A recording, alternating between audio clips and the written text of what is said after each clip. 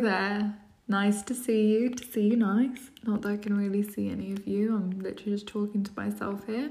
But I thought I would chat about human connection, social anxiety and trust issues today because I explored this concept in therapy a few weeks ago because I kind of had this lack of human connection despite having people around me. And I discovered through my lovely chat with my therapist that I create this cycle myself. A cycle of trying to protect myself and keep my guard up, but sort of creating a situation where I feel more lonely and sinking myself deeper into my depression. And is this really bringing me any happiness or joy? I mean, people say human connection is like a basic function.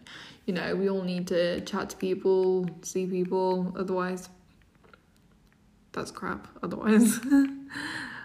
But I kind of felt like, how can I obtain this without letting my trust issues go? Because trust issues is an awful thing, difficult thing. I mean, it comes from trauma, anxiety, lots of things. And when those things are in play, it's just hard to let go of that. And so you kind of feel alone in this world.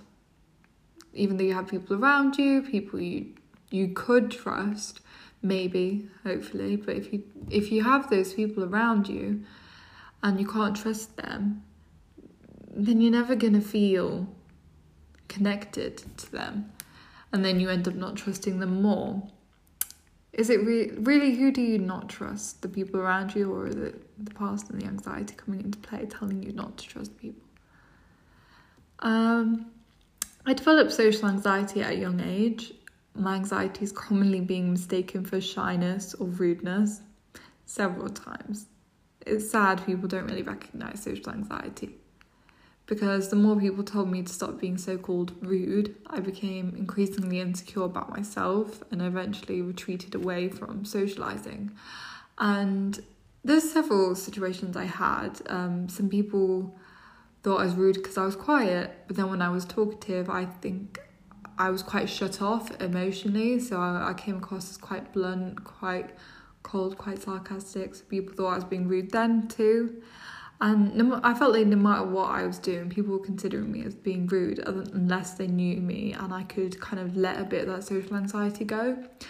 And it was really hard because, yeah, the more people call you rude, or the more people call you too shy or too quiet or not interesting, boring, so many things that people call people with social anxiety, the more you sink into that social anxiety.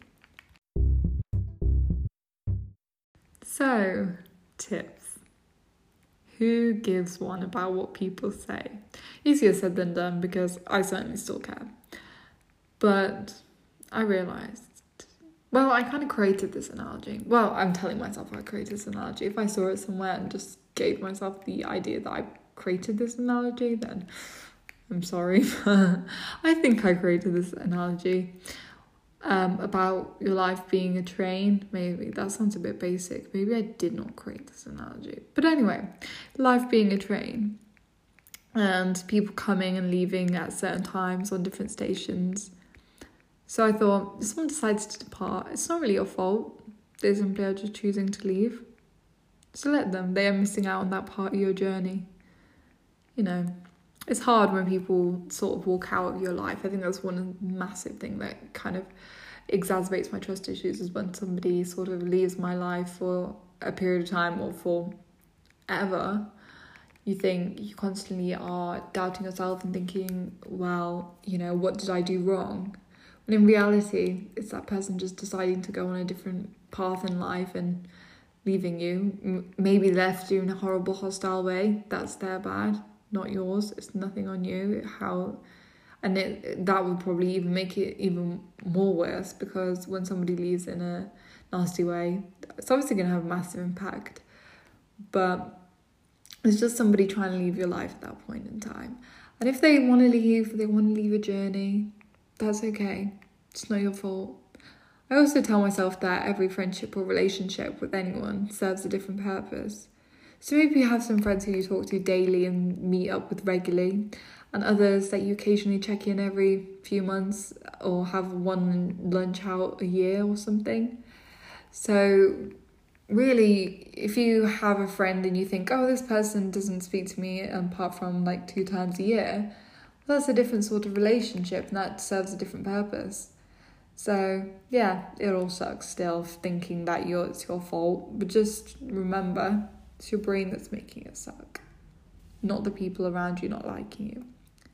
Anxiety makes you sort of suffer several times, multiple times. I think the quote is, with anxiety you suffer twice or something. Is that the quote? Is that a quote? I think it is. I feel like it is. Because really, if you are anxious, you think about the situation and you suffer there, and then you suffer in the situation. So anxiety just says no, we don't want anxiety. You don't really need to suffer in the first place. But if you constantly live in this anxiety bubble, you won't get used to seeing and feeling that human connection, hence creating that long loop. This is going sort of pear-shaped, I feel. It's been a really long time since I recorded an episode, and I feel super shy and anxious. Anxiety tells you lies. Comes into place when you're most doubtful, and I think you get this thing. I may have made this word up, or I may actually be quoting therapy and being very good here, because I think it's called attentional bias, but it may not be called that. But anyway, we're going to call it attentional bias for now.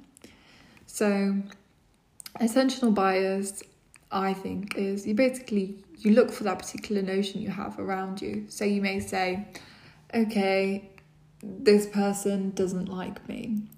Why? Oh wait, they haven't texted me this, or haven't swiped up to my story here, or haven't done this there, and you look for every small example of why that is true. It can be about anything, literally. It can be like, oh, I think you might have health anxiety and you think that you're really ill, so you'll look for the symptoms. And that's sort of how attentional bias works. And that, I think, is what pushes anxiety a lot, because your mind constantly spirals and finds things that in different places of your life that you don't even need to read into. Most of the time, anxiety reads into things you don't even need to read into. So you'll be there and you will think, okay,